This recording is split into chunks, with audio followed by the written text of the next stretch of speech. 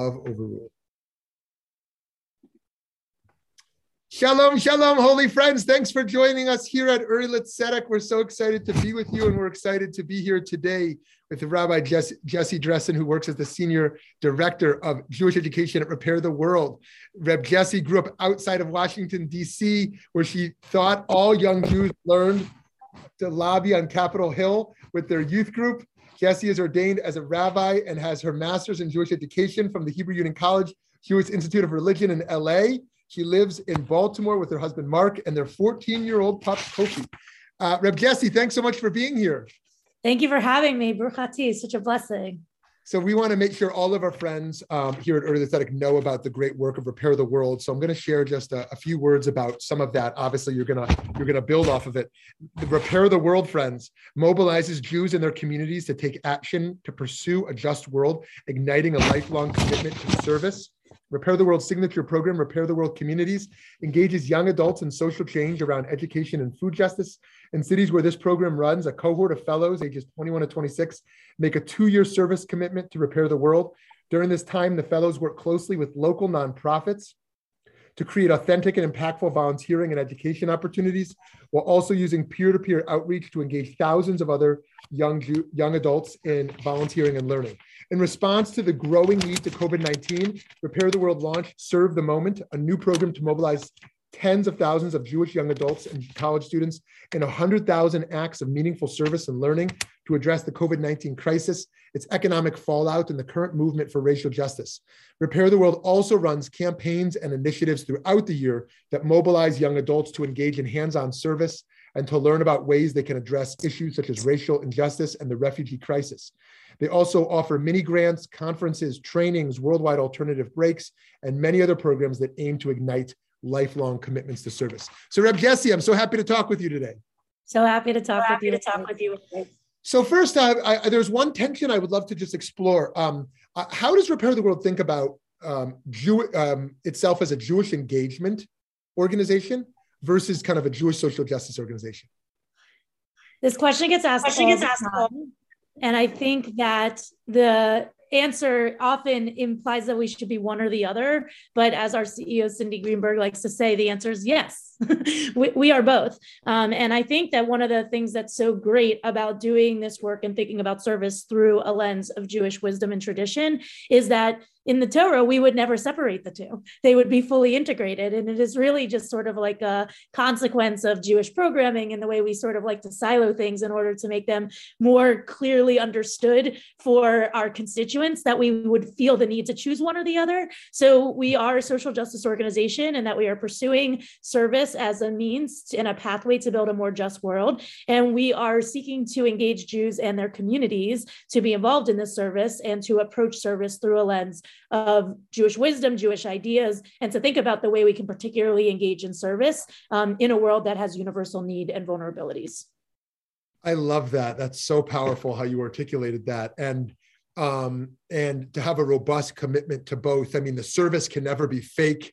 It needs to be in deep authenticity and deep allyship. We need to be thinking about the impact, and yet investing in Jewish people who will make a lifelong commitment to this work and to this identity and to these values is also super crucial. And so to be engaging in those simultaneously. And I love how you said this is like a contemporary question. Like in Torah, we would never even bifurcate such things. Of course, they're so deeply integrated. So let me ask you, how do you think about the broader ecosystem of social change, right? There's so many ways to create change. And how does Repair the World think about partnership and kind of its own identity within a broader system of collaboration?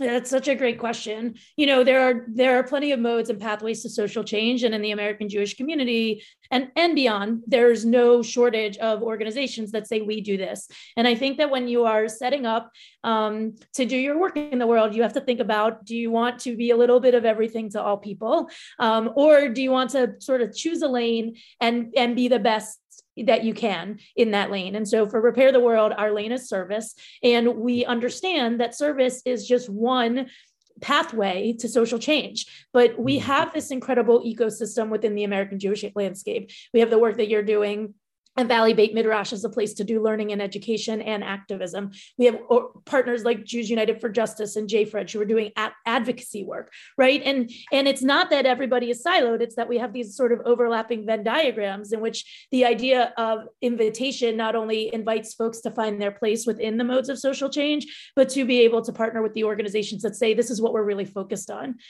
One challenge I will say is that service in the landscape of social changes is often the gateway into deeper social change efforts, right? In the realm of meeting direct needs, we would be saying that like most of what we do is focused on downstream instead of upstream social change work. We're meeting needs right now. We're serving food to people who are hungry right now. And so sometimes there's a tension, especially with our fellows and our more ongoing participants that say like, it's not enough just to feed food to people who are hungry. We need to address the fact that there's hunger, and hunger is an issue and disproportionately impacts communities of color and Black people in America. So we can often be the place where people uncover that and they realize that. And some folks will say, I will continue to meet these needs.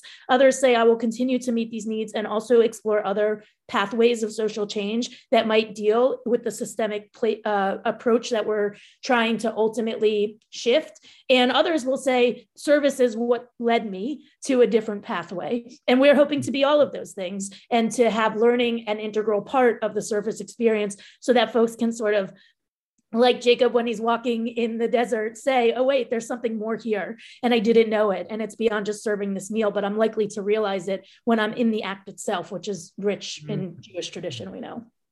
Love that. So just one last question, picking up on this very last thing you said. What's the connection for you with learning and action? Like, what's the added benefit of Torah? Jewish learning, Jewish values, like experiencing the divine, the power of the bracha or of tefillah, like how does that add to this work of service in the world for you? My attempt to give you a concise answer is in tension with my desire to just like sit and talk for hours. I mean, the answer is so much. It is that Judaism has always provided a radically alternative framework for how we approach the world, for how we think about pursuing justice, for how we think about caring for those who we identify as our own, in contrast to those who are part of our greater communities. Actually, a lot of the instructions that the Torah provides us are really refreshing alternatives to the opportunities that are presented to us in secular society. So for me, that has always been what's most compelling. And in my role as the rabbi on staff and the head of education at Repair the World, that's what we're trying to uncover. We're trying to reintegrate the role that service and practice and daily habits play in helping to change the world. We see a lot of young people who want to change the world and don't realize how much working on yourself and changing how you make your own self-growth and self-development an integral and sustaining part of your practice to change the world. One doesn't happen without the other. And the truth of the matter is it's all in the Torah and all the derivatives of the Torah. So the challenge is how do you present that in an urban garden to a demographic of folks that maybe showed up for the service and didn't realize that they came for the Torah, but we want to walk away and say, wow, there's Torah for that. And I have a different idea of how I'm going to continue to make this a part of my practice and a part of my habit. And by the way, elevate it to be a part of my spiritual DNA when I didn't necessarily come for that, but we want to make sure that we're giving that in a way that folks walk away and they say, well, that's totally important to me, who I want to be in the world and how I want to serve. I love that. That's so powerful. Thank you so much. Keep up all your amazing work, Rabbi Jessy Dressin of Repair the World. Thank you so much. You too.